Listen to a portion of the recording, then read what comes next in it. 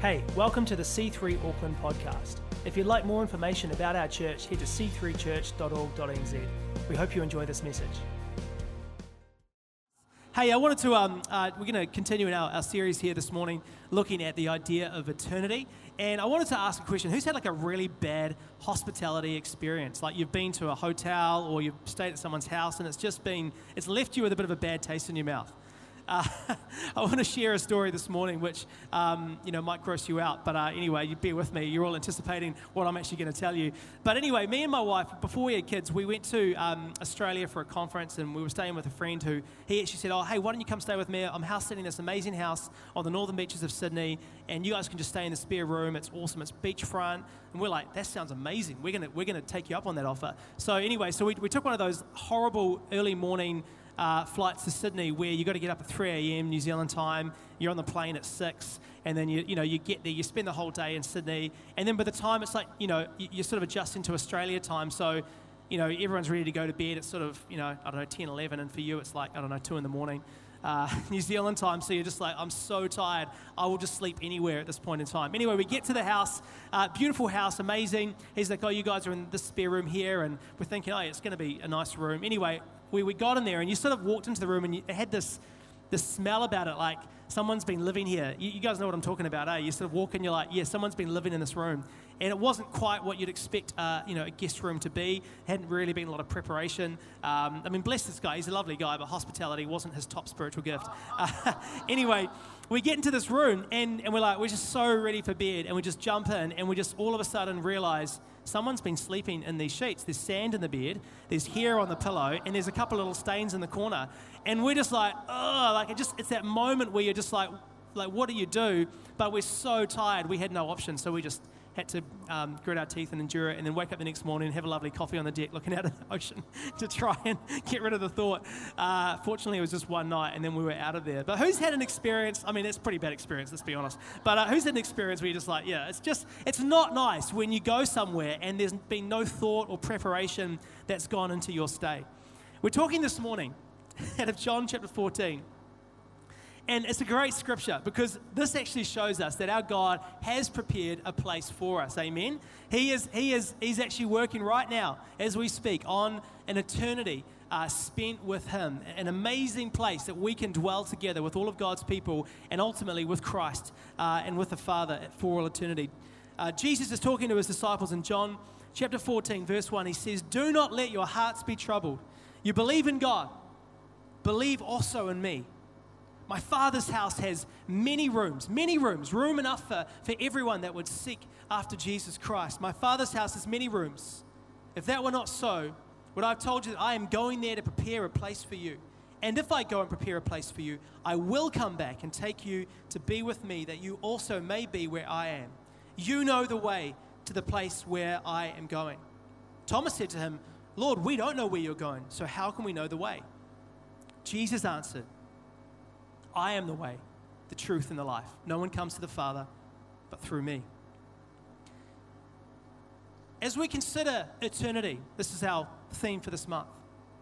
As we consider eternity, and we look at this text from John's Gospel, my prayer and my hope for us here this morning is that we would take confidence in the fact that God most definitely has a place prepared for us.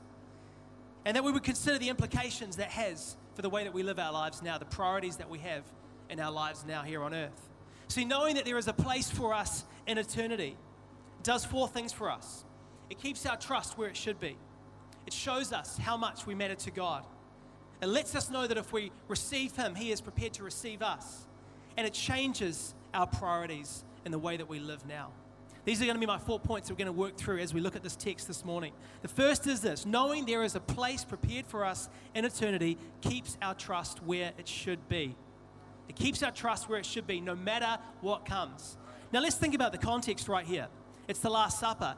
Jesus has just washed His disciples' feet.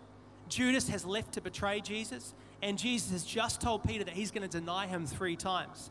Now, in the anticipation of all that's going to happen in the next 24 hours, Jesus, you can imagine, is feeling it. He's going to go into the Garden of Gethsemane to pray about it with the Father. He's going to sweat blood over it. He's even going to ask the Father, Lord, if this can be taken from me, please let it be so. So he's feeling the anticipation of what's going to happen over the next 24 hours. He's going to be flogged. He's going to be physically beaten. He's going to be nailed to a Roman cross, the most horrible way anybody could die. But more than that, he's going to be separated from the Father because of the sin of humanity, which is going to be borne on his shoulders. He is anticipating a lot of trouble that he's about to face. And you can imagine the weight of that on his mind. Yet he says to his disciples, do not let your hearts be troubled. I mean, who should be comforting who in this situation? And here we have the Creator, the Savior of the world, saying to his disciples, do not let your hearts be troubled. Now, they had plenty of things that they needed to be anxious about as well, troubles that they were facing. They just found out that one of their 12 was a traitor, that Peter, the guy, he was going to deny Jesus, and that Jesus said to them, I'm going to leave you guys this night. This very night will be the last time that we do this together like this, in this way. Obviously, he'd see them later on after his resurrection, but there's a lot of weight upon the disciples as well. He'll spend the next couple of chapters telling them that they are going to face persecution from the Jews, persecution from the Romans, and that all but one of them will actually eventually give his life for the faith that they believe in. The writer John will be the only one of the disciples that doesn't actually, succumb to martyrdom. All the rest of them will do. And so we have this understanding that, hey, look, these guys have every right to be a little anxious. And Jesus never promised us that our lives would be free from anxiety, but he did promise us that even in a troubled life, a chaotic life, we could have untroubled hearts. He doesn't promise us a life without trouble, but he promises a life free from a troubled heart. That's what he's here to say to us this morning. Sorry, second time round. I'm just remembering all the different parts of my message. See, John 16:33 says, I told you these things so that in me you may have peace. In this world you will have trouble, but take heart. I have overcome the world. And that is a great reminder for us, amen? In this world, in this crazy time that we live, we can take heart by the fact that he has given us peace in a world full of trouble. See, Christ has defeated his enemies. He's given us his presence, the Holy Spirit, to be with us no matter what we face. The Holy Spirit is a deposit guaranteeing our eternal future with our Heavenly Father that we're heading towards. And it's the Holy Spirit, along with the Word of God, that gives us a correct vision for eternity. And when we have a correct view of eternity, we have a correct context for the way that we are to live our lives now. See, every struggle that we endure, every trial that we face, no matter what trouble comes our way, we have confidence that there is a place prepared for us, and we can leave behind all the anxiety that gets into our life because of what's going on around us. C.S. Lewis said, in the truest sense, the Christian pilgrim has the best of both worlds. We have joy whenever this world reminds us of the next, and we take solace whenever it does not. Paul writes in 1 Corinthians 4:16-18, therefore we do not lose heart, though outwardly we are wasting away, yet inwardly we are being renewed day by day. For our light and momentary troubles are achieving for us an eternal glory that far outweighs them all. So we fix our eyes, not on what is seen, but what is unseen, since what is seen is temporary, but what is unseen is eternal. And the key is trust. Jesus said to his disciples, he says, trust in God and trust in me. Trust that God is good, and that what he promises, he will do. He says, trust in me. Trust that the words I give you will never fail. That Jesus has made a way and prepared a place for us. So instead of giving in to a troubled or an anxious heart, Jesus calls us to put our trust firmly in him. Our priority should be faith. See, no other religious leader or religious teacher has ever called his followers to put their trust in him in the same way that they would for God. In the same way, Jesus is the proof that God is willing to go all out. We see this in Romans 8:32. He did not spare his own son, but gave him up for all of us. How will he not also, along with him, graciously give us all things? This is the proof that God loves us so much that he would be willing to send Jesus, his very best, to make a way for us. So if we believe that in Jesus we see the picture of God and what he is like, then we know that he is absolutely committed to getting us through this life so that we can be with him in the next. Amen? We can trust him because we know that his intentions for us are the best. They're for the best. So, firstly, knowing there is a place prepared for us in eternity keeps our trust where it should be. Secondly, it shows us how much we matter to God. He says, I am going there to prepare a place for you. And again, this talks about hospitality. I mean, it took God how many days to create the world? 6 days to create the world. On the seventh day, he rested. He's been preparing a place for us for the last 2,000 years, so it's got to be something else, amen? He says in Hebrews 6, verse 20, says, we have this hope as an anchor for the soul. We sung this in that last song. How great was that song? It reminds us, where our hope is. We have this hope as an anchor for the soul, firm and secure. It enters the inner sanctuary behind the curtain where our forerunner, Jesus, has entered on our behalf. Now, this word forerunner that we see in Hebrews, the Greek word padromos, talks about this idea of, it was used when Roman reconnaissance troops would go out before a main army and they would blaze a trail. They would make sure that the pathway was safe for the Roman army following behind them. It also talks about it was used for these little boats that would go in front of the large grain ships that would entering the ancient harbor of Alexandria. This was a harbor that was very difficult to approach. And these little ships called the padromos would lead the way so these big grain ships wouldn't get wrecked upon the rocks. And in the same way, Jesus goes before us and he has blazed a way. He has made a way for us so we can enter into eternity securely and confidently, knowing that there is a place for us with our Heavenly Father. This is what he did by defeating sin and death on the cross. He made a way for us. And this gives us that hope. It gives us that confidence that we matter to God so much that he would go to the lengths of sending his own son to die so we could be with him. He talks about these mansions. He says, in my Father's house are many mansions or rooms or abiding places or dwelling places, the idea that there is room for all. And he talks about his Father's house. In the Old Testament way of thinking, this was the place where people would go to meet with God. When Israel came out of slavery in Egypt, they were wandering around the desert, and the tabernacle was sort of this temporary tent that they would put up, and this is where the people of Israel would have to meet with God. And then it was succeeded by the temple, Solomon's temple, which was a more permanent structure. See, the tabernacle foreshadowed Jesus' first coming. The temple foreshadowed his second coming. And what he's saying is that, when I return, it will be forever.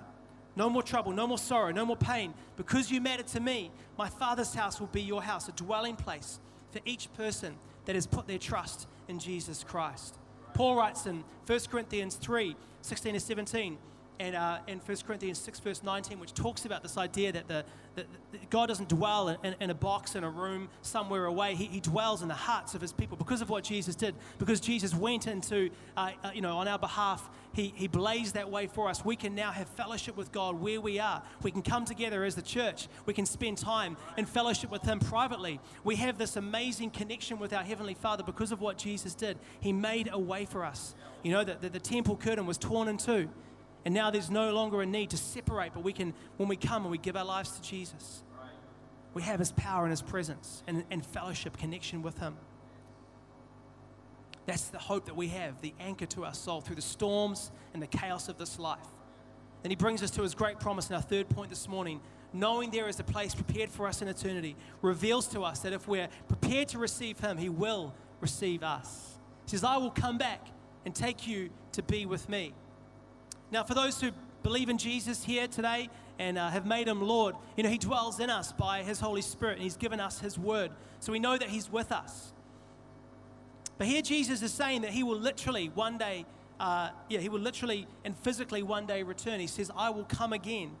And Strong's Lexicon defines the word that John uses here as to come from one place to another, and is used of both persons arriving and of those returning. And the early disciples, in the early church, they knew that Jesus was going to come back. They thought it was going to happen a lot quicker. They probably weren't anticipating it was still going to be 2,000 years later, and they're still waiting for him. But the Apostles' Creed and the Nicene Creed, which many churches use as statements of faith, to say, hey, this is what we believe as a church.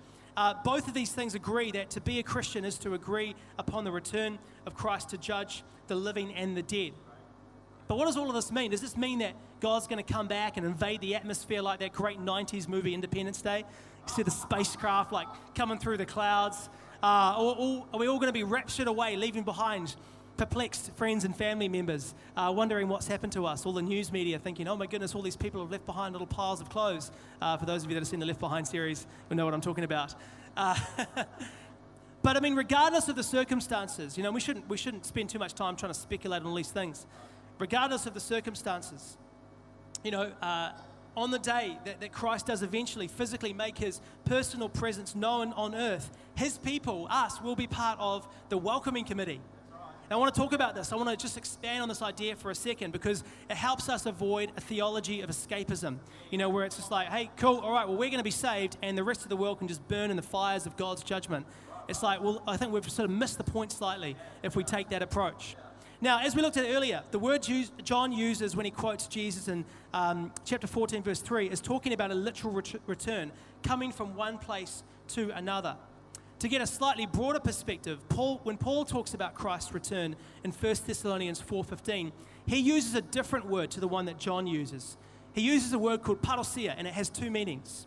Firstly, it talks about people becoming suddenly aware of the supernatural presence of God, and is used particularly in describing Yahweh saving Israel from its enemies. For example, the moment where God turned up and rescued King Hezekiah from the Assyrian army. It's used there. It also talks in a Greco-Roman sense of a royal presence, and is used through different Greco-Roman literature to describe the idea of the emperor turning up to a city that he rightfully rules from afar. For example, the emperor lives in Rome. He spends most of his time in Rome. He rules from Rome, but he's still the emperor of a city like Philippi or a province like Judea.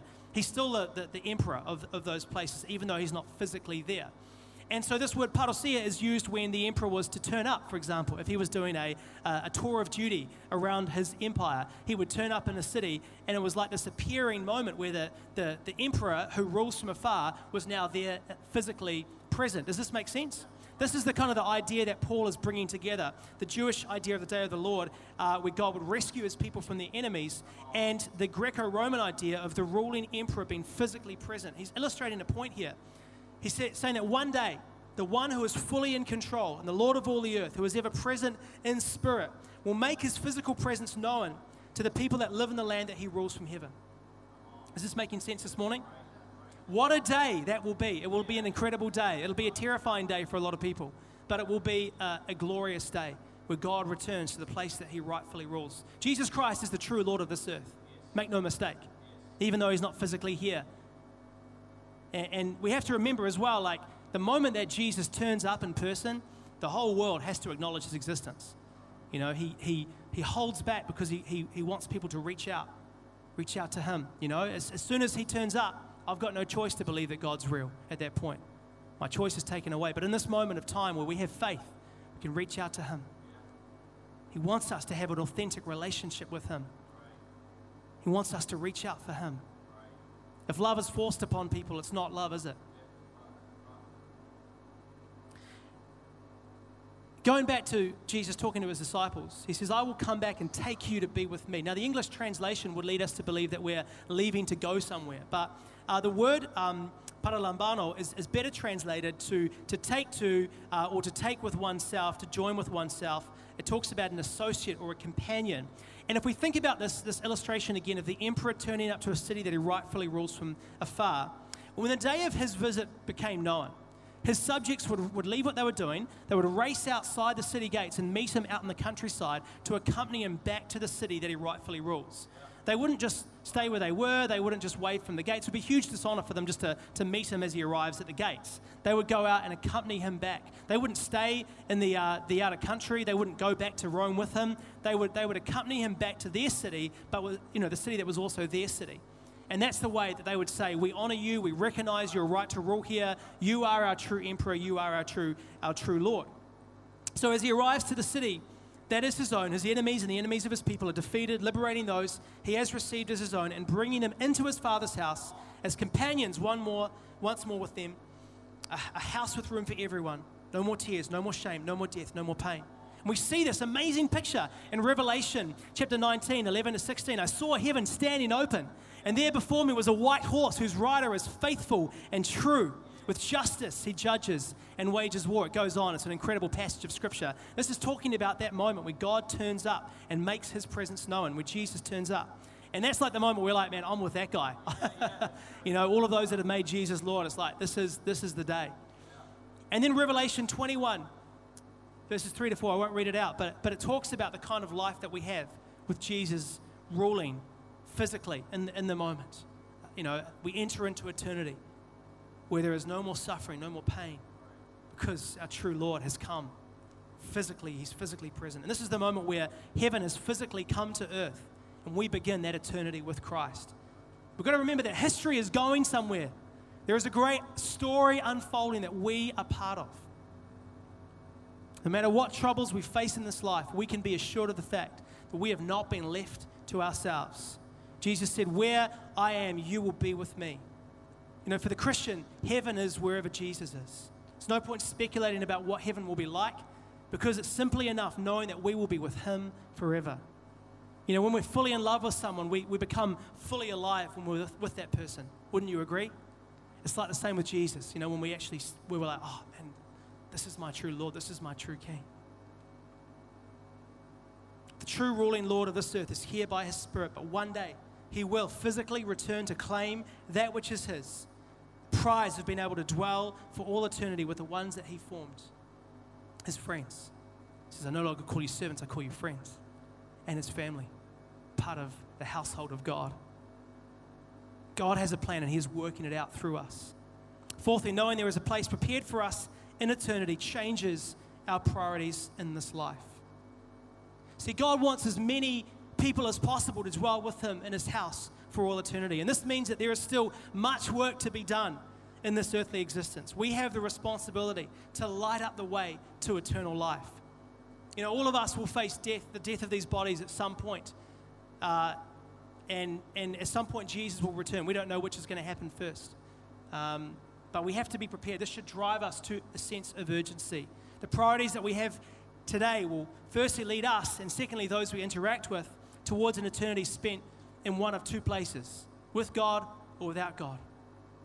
God was never going to force his agenda upon those that choose to not want to be with him.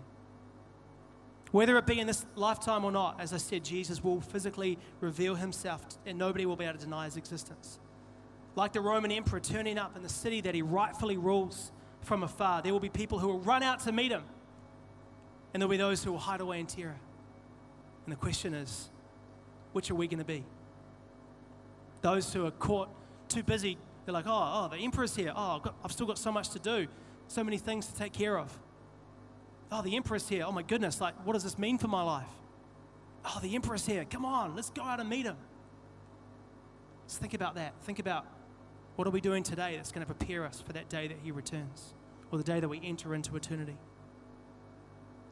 Jesus said, if I go and prepare a place for you, I will come back and take you to be with me, that you also may be where I am. You know the way to the place where I am going. There is a way to eternity. There's a road to eternity, a pathway to eternity. It's a narrow road. It's a pathway that is not easy to find. It's far easier to go down a different road. But Jesus says, follow me, walk this pathway, walk this road. Thomas said to him, Lord, we don't know where you're going, so how can we know the way? Don't you just love Thomas?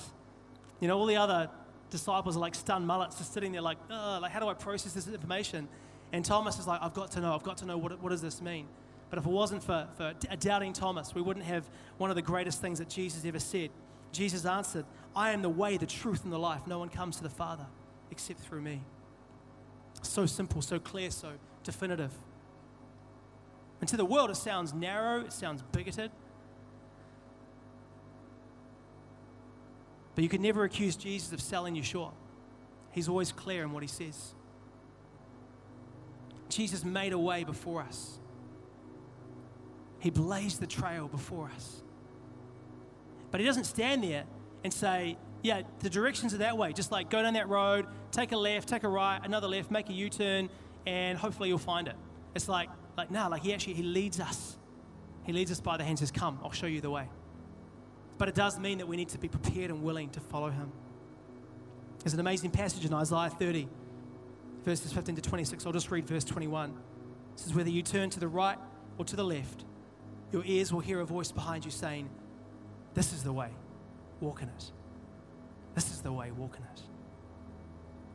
That's why we call it our Christian walk.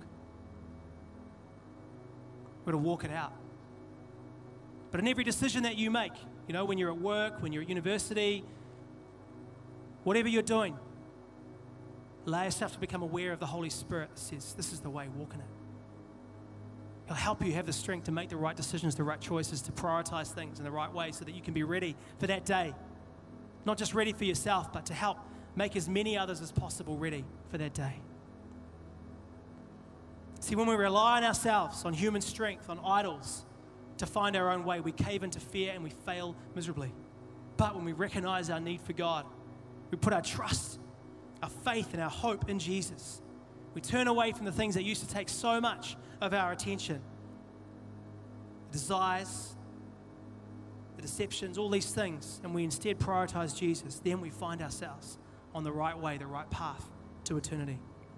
John 14:23, Jesus said later on in that same chapter, anyone who loves me will obey my teaching. My Father will love them. We will come to them and make our home with them. It says we live out a life following his way, speaking his truth, and living out the life that he has given us by his Spirit. There will be people who will be drawn to the same path that we're on. They'll look at your life and say, what is it about you that makes your life different? Honestly, I've had so many people in the last couple of weeks that I've had the privilege to talk to Jesus about, people that have just messaged me out of the blue. I had a friend a guy I knew years ago who I hadn't really seen for 2 years, and he reached out to me on Instagram and said, man, he's like, with a world in chaos, there's got to be a God. And then I had the opportunity to share the gospel with him and lead him to Christ just in our church cafe during the week. I had another guy reach out to me a couple of weeks later with the same thing. I've had 3 people just in that cafe in the last few weeks that have met Jesus, which is incredible. Not in a church service, no nice music or lights or anything, just simply hearing that God has a plan for their lives and for the world and has made a way for them. It's incredible. And there are many, many stories. Talk to Matthew about some of the amazing stories he's seen. He's an Uber driver and drives Ubers, and just every day God's is bringing people into his Uber car and he's sharing the gospel with them. It's incredible. Amazing stories. You should talk to this guy. It's an inspiration. It was Marcus Aurelius, a Roman emperor, who said, what we do in this life echoes in eternity. I thought it was quite ironic. A Roman emperor who didn't know God said those words. But knowing there is a place prepared for us in eternity, it keeps our trust where it should be. It shows us how much we matter to God.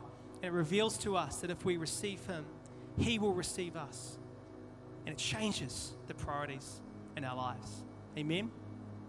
Hopefully that was encouraging this morning. You're all listening very quietly, so I want to encourage you because I know that was a strong message. And I think the times we live in require slightly stronger messages than perhaps we've had in the past. Something's changing. It's like Pastor Zach said it the other week.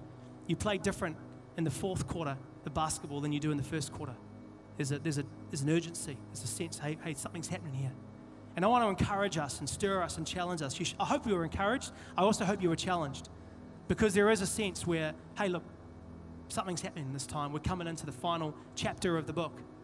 I don't know what the timelines aren't going to be. I'm certainly not going to try and predict. But I know that God he's doing something in our time that is unique in all of human history. What an exciting time to be alive. What an exciting time to be serving God. So come on, let it stir you. Let it encourage you. Let it build you up. But let it make you aware of the fact that, hey, history is going somewhere and we're part of his plan. We hope you enjoyed this message. If you'd like to know more about our church or to find out what's coming up, check out c3church.org.nz.